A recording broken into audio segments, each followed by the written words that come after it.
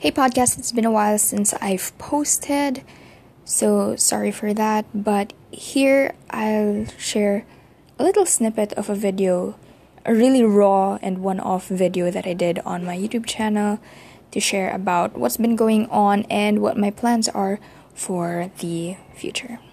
Thanks! Hello! So, this is a very another raw video. As you might have noticed, I don't know if but anyway, if anybody's noticed, I haven't been able to post the past couple of weeks. Oops. I'm not holding myself accountable. I'm so sorry to myself. But I'm gonna try.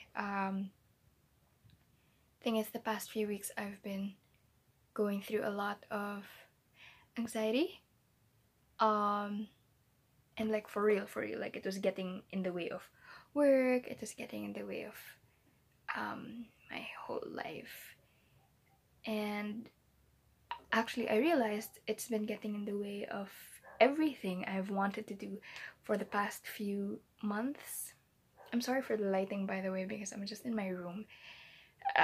Anyway, so yeah, I realized it's been getting in the way for the past few months because there's always that thought like, oh, I'm not good enough, who am I to talk about all these things, who am I to blah blah blah blah blah blah. So if in case you noticed or whatever, I'm just gonna add it here. So I did a rebrand. Instead of continuing the dance of finance, I'm gonna be making it into an artist survival guide, because I realized that a huge part also of really getting in the arts and everything is just having that confidence to say, I want to pursue this and I want to like I want this, like just actually just claiming it. So there was a lot of anxiety involved, and I think it's I finally come to terms with it, that it's part of the journey. This was also very triggered recently by two mental health events that I went to. I was like, wow, is this a sign? Maybe should I talk more about mental health, especially since one, I freaking studied it, and two, it's been the very thing.